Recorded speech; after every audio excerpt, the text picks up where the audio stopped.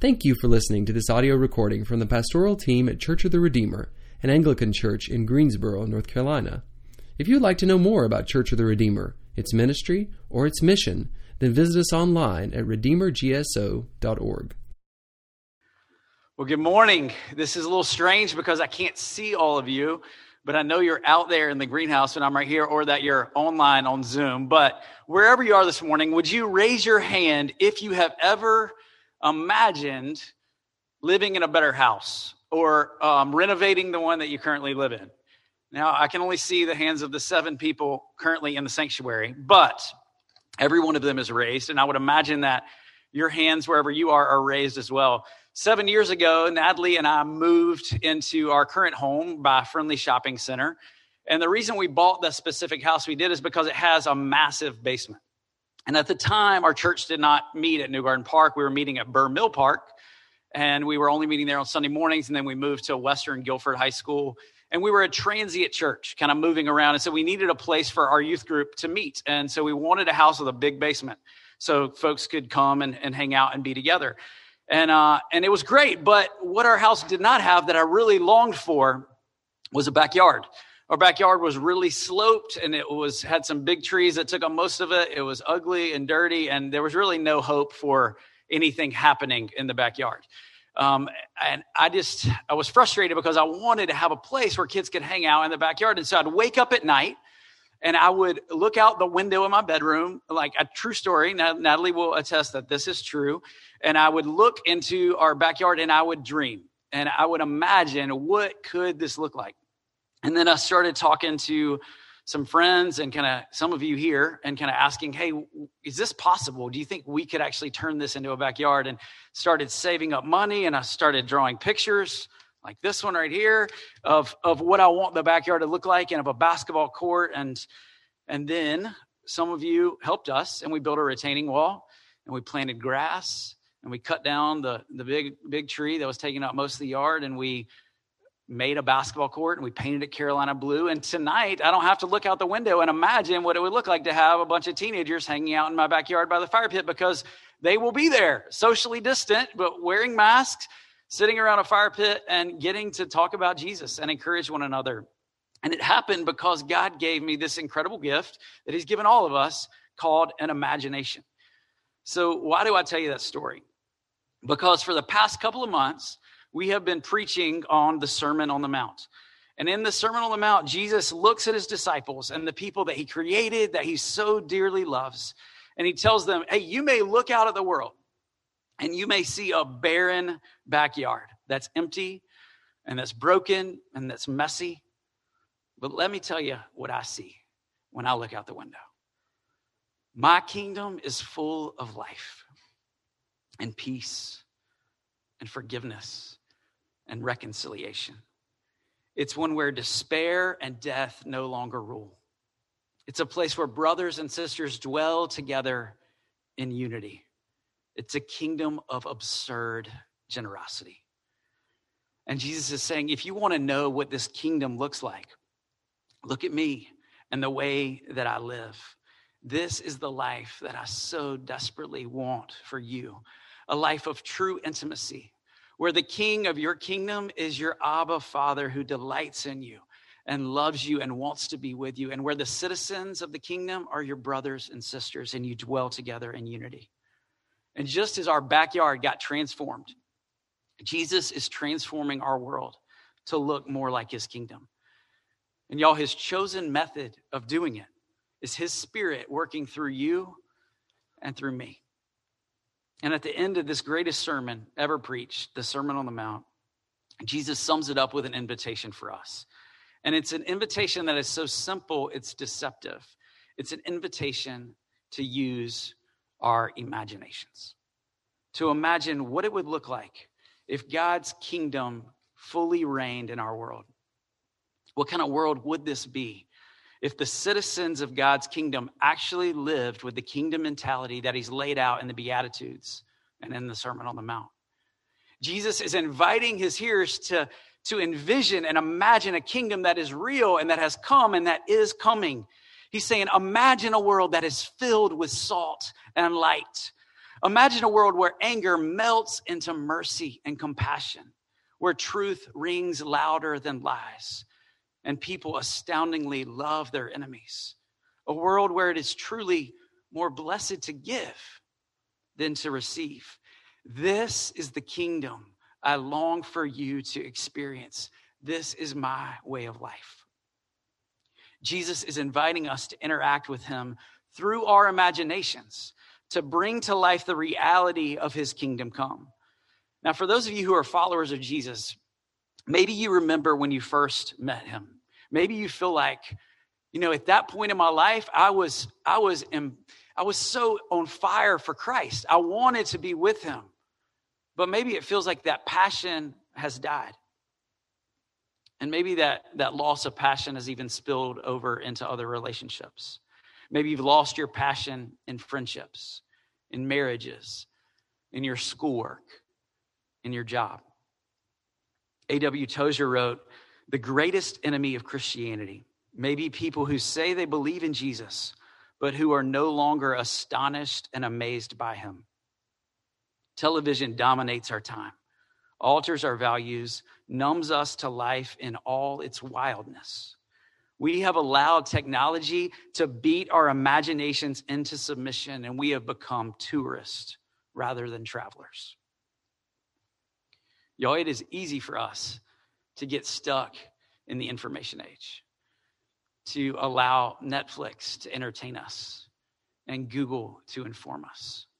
But Jesus is saying, I don't want you to be stuck in the information age. I want to invite you into the imagination age.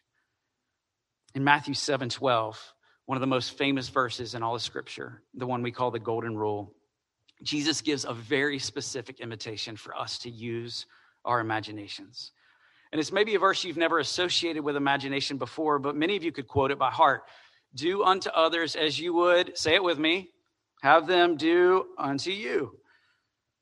The NIV translates it this way in Matthew 7:12. So in everything, do unto others what you would have them do unto you, for this sums up the law and the prophets. So what does this familiar verse have to do with our imaginations? I want you to pause for a moment and think back over the Sermon on the Mount through the lens of the Golden Rule. So we've heard it preached from this pulpit, and as we've read the Word of God, to love your enemies. I want you to really try for just a moment to imagine that you were someone's enemy and that they treated you with undeserved kindness. Just think for a moment how that would feel for you. Maybe you have a close friend or a family member or a spouse who now feels more like an enemy. Imagine how it would feel if they no longer treated you like an enemy, but they treated you with sincere kindness and tenderness. We heard the encouragement last week from Alan to not be mastered by money, but to give generously to those who are in need. Imagine if you were the one in need of a kidney, of a home, of a meal, and someone gave that to you. Imagine how you would feel. Jesus says, if you want to know what it looks like to live in the kingdom of God, just imagine others treating you as you want to be treated, and you treating others as they want to be treated. I recently got to watch this play out firsthand as my grandmother's health declined over this year. She has had dementia for a while, and it began to get worse and worse, and it became too dangerous for her to live on her own. And so in the beginning of 2020, we had to make the hard decision as a family to put her into a full-time care facility. But then right after we put her in, COVID happened. And the nursing home became her hospital and her prison. And she couldn't have any visitors, and she spent every day completely alone, and it was awful. And for months, I watched my mom and my Uncle Terry wrestle with what to do. They felt so trapped because she needed this full-time care that they felt like they couldn't really give her. She needed medical help and treatment. But now they couldn't even go visit her, and they did not know what to do. So eventually they made their decisions using their imaginations and the golden rule. And they never told me this, but I imagine what happened is they fast forwarded their own lives 25 years to when they were at the end of their life. And they asked the question, how do I want my kids to treat me when I'm 94? And I imagine that was the day they decided to move her out of the nursing home and into my uncle's house. I imagine that was the day that my uncle and aunt decided to move into a different bedroom in their house and to break down their own bed in their room and to take it out and to put a hospital bed in their room and to take care of my grandmother and to be with her. And she lived with them for 3 months, 3 really hard months, 3 really sweet months until she passed away 2 weeks ago. And there was no guidebook for my mom and my uncle on how to take care of their mom during COVID. The only thing that could really guide them was this golden rule of imagining how they would want to be treated one day. And I don't know everything that you all that are listening this morning are facing, but I do know a lot of things because you share them with me. I know that some of you are in the thick of caring for your aging parents. And please don't hear me saying that what my mom and aunt and uncle did for their mom is what you should do, because I am so aware that these situations are so complex and there are so many layers. But Jesus has laid out for us this helpful filter of using our imaginations to help us make decisions. How do you want to be treated? I know that some of you are in broken relationships with the people that you live with your kids, with your spouses, with your roommates. This week, one of my best friends filed for divorce. And I know that there is so much brokenness in relationships. And I know every situation is different. But Jesus invites us to ask in these relationships, how do you want to be treated? Wife, husband, how do you want your spouse to pursue you? Pursue him or her in that way, even when they are millions of miles away from deserving it. For that is what the absurd generosity of the kingdom of God looks like. Friend, parent, daughter, son, father, mother, brother, sister, how do you want to be loved? Love your enemies in that way. But here's one tricky piece of the puzzle that I have personally wrestled with a lot this year. Jesus says, treat others as you would have them treat you. But often, I don't even love myself. I am my own worst enemy.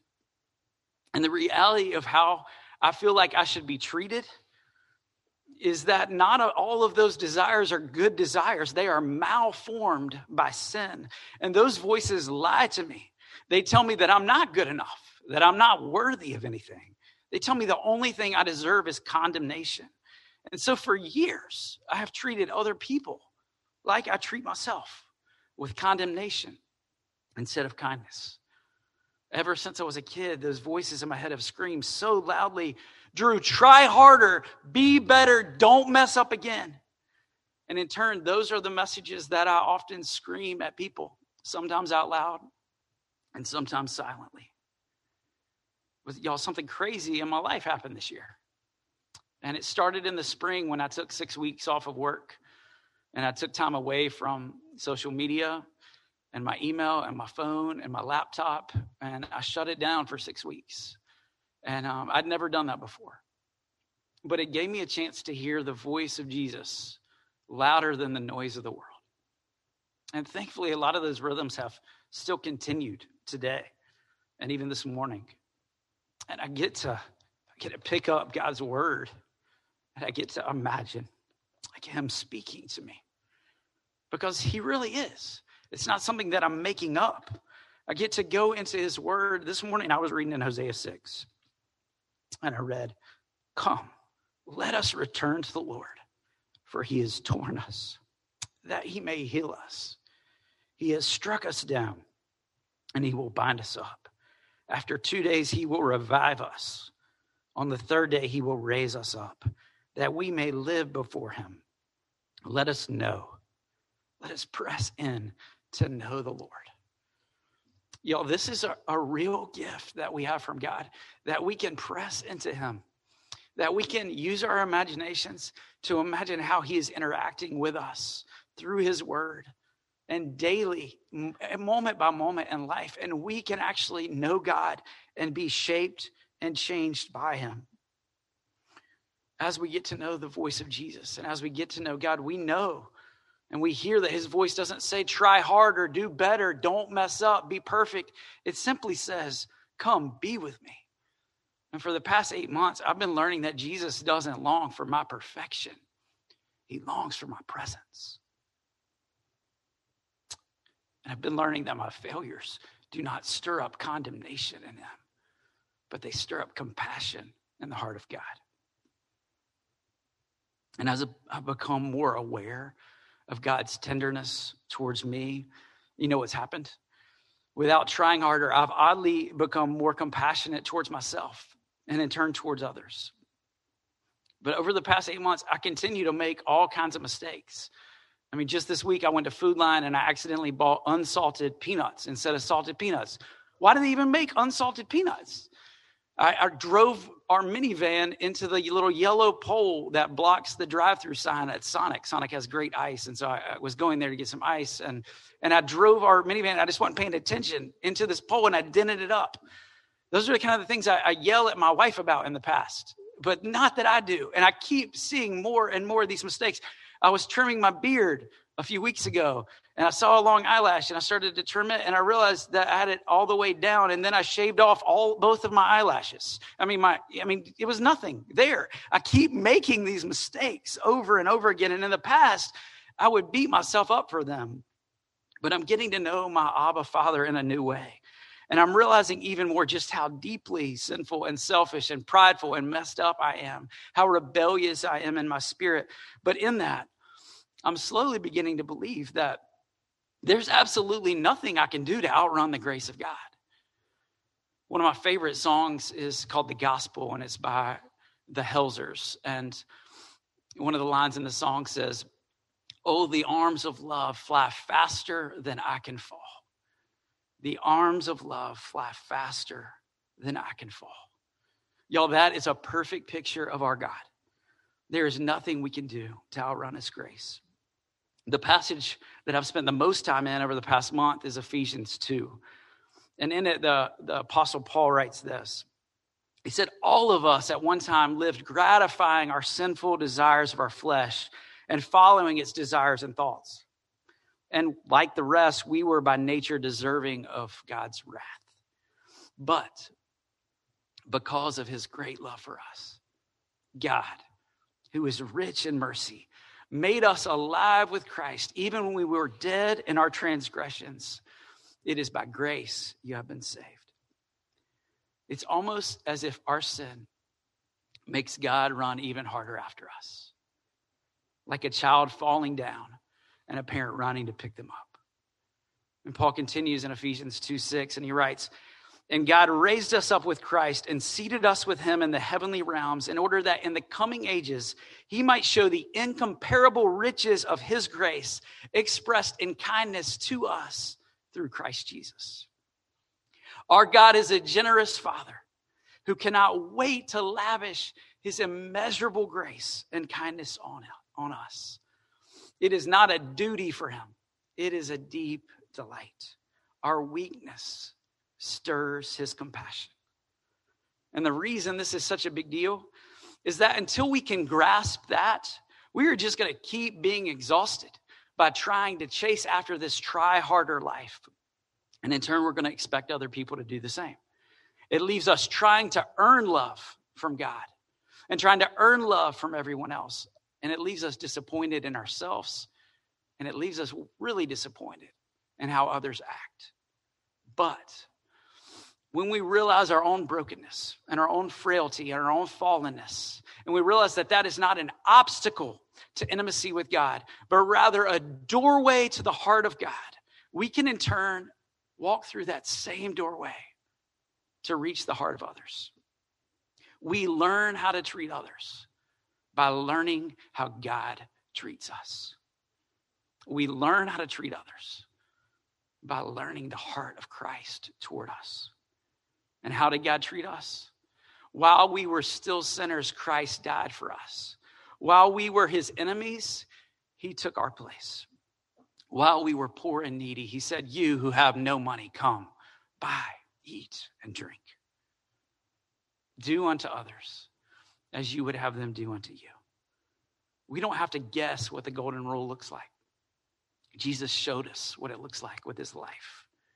Even the religious leaders mocked him by calling him a friend of sinners. What does it look like to us to be a friend to ourselves? To be a friend to people who don't deserve it. So as we read the golden rule in Matthew 7:12, we imagine together how this could play out in our week. What is Jesus asking us to do this week in our life to imagine his deep love for us and to imagine how in turn we can offer that to others? So I've got two takeaways for you today from this one simple, familiar verse in Matthew 7:12. And the first is that Jesus is inviting us to imagine treating ourselves as Christ treats us.